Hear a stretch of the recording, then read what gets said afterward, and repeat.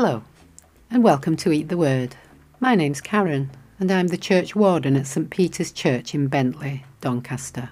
We hope these podcasts help you spend time with God regularly.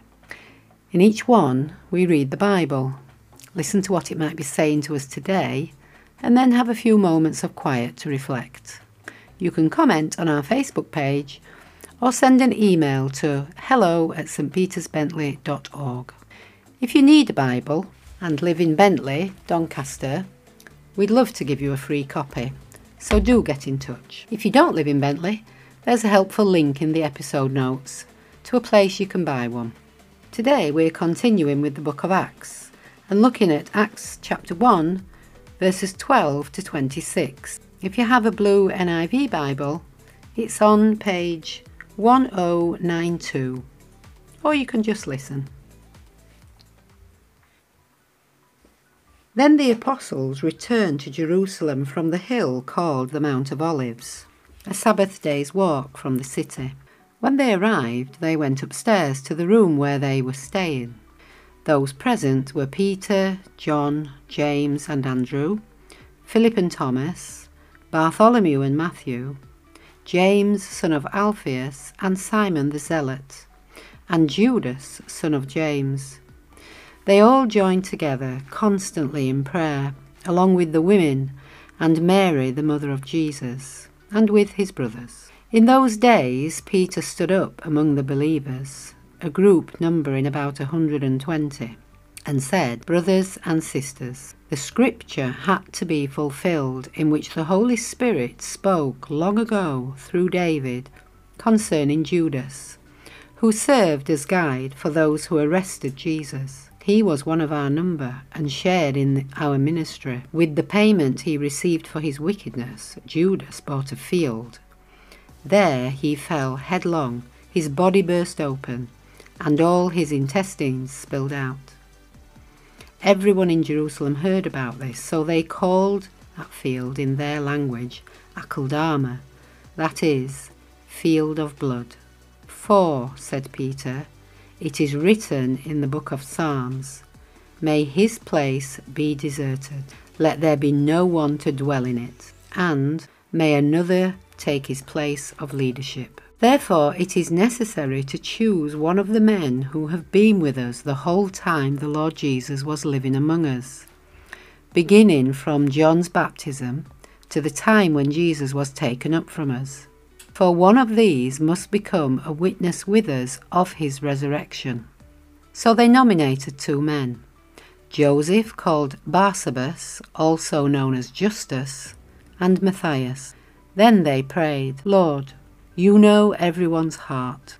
Show us which of these 2 you have chosen to take over this apostolic ministry, which Judas left to go where he belongs." Then they cast lots, and the lot fell to Matthias. So he was added to the 11 apostles. So the disciples have just seen Jesus being taken up into heaven from the Mount of Olives, where he told them not to leave Jerusalem, but to wait for the gift of the Holy Spirit, which the Father had promised. I like the fact that they did exactly what Jesus told them to do. We read that they went back to the city and to the upstairs room where they were staying. Luke tells us that all 11 were there, as well as the women, including Mary, Jesus' mother. It's interesting that Luke tells us how they joined together constantly in prayer. I wonder what they were praying about. I think they must have been considering and contemplating the words of Jesus. He told them, "You'll be baptized with the Holy Spirit." They must have been wondering, how will this baptism happen? What does it even mean? Because they'd got no precedence for it. And he said, "You will receive power when the Holy Spirit comes on you." I imagine they must have thought, will we have new superpowers? Will we be able to just walk through walls and come and go at will, like Jesus did after the resurrection? And Jesus had also given them an agenda. "You will be my witnesses in Jerusalem and in all Judea and Samaria and to the ends of the earth." How could they witness for Jesus in Jerusalem and Judea which was the surrounding countryside, when almost everyone living there had demanded Jesus be crucified. It wasn't unreasonable to assume that people would be against them and that they might be arrested. And Samaria? That was where the hated semi-foreigners lived. And then to the ends of the earth. How will we travel that far with our limited resources? And why would they listen to us anyway? I think all these things must have been spinning around in their heads. The questions were endless, all the whys, whats and how, but they joined together constantly in prayer. That was some prayer list, and I'm sure the disciples will have been praying about all of them. But there was also the problem of Judas, who'd betrayed Jesus and was now dead. Just a few weeks ago, he had been one of them. He was their friend. They had spent the last 3 years together as a close-knit team. Jesus had selected 12 disciples, but now there was only 11 of them. So when Peter stands up and talks about replacing Judas, it's clear that they were also reading the scriptures, and in particular the Psalms. It was in the Bible that they got answers to some of their questions and were able to make sense of this situation. The direction they took was rooted in scripture, and they drew lots to select Judas' replacement. Peter was also clear that it had to be someone who had witnessed everything they had, from John's baptism to the ascension. If they were going to testify of Jesus' resurrection, they all had to be true witnesses. What does it mean for us today? We all have situations in our lives where the ground is shifting and we feel out of control, like our whole world is suddenly thrown into disarray. That may be because we've lost something, like a job, a home, a marriage, our health, or the death of a loved one.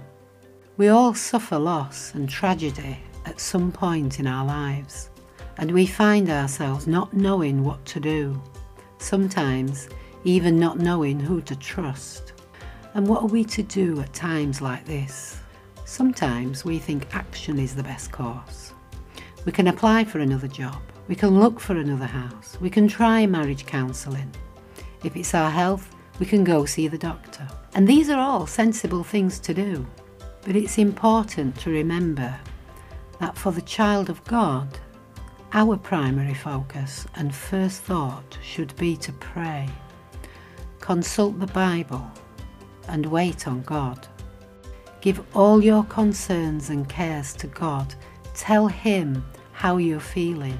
Wait on Him and let His word lead and direct you. There's a wonderful verse in 1 Peter chapter 5 and verse 7. It says, "Cast all your anxiety on Him, because He cares for you." And then in verse 10 it says, "And the God of all grace, who called you to His eternal glory in Christ, after you have suffered a little while, will Himself restore you and make you strong, firm and steadfast."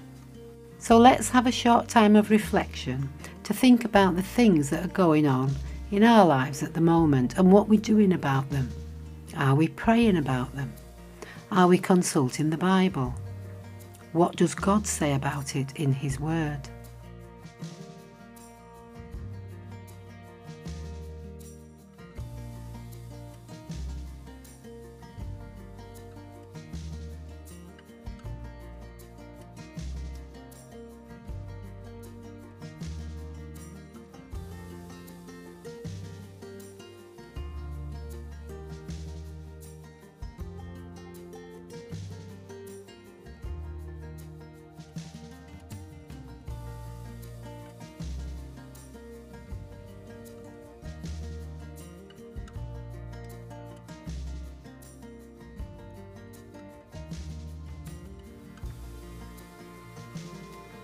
Thank you, Lord, that we have the privilege of being able to pray.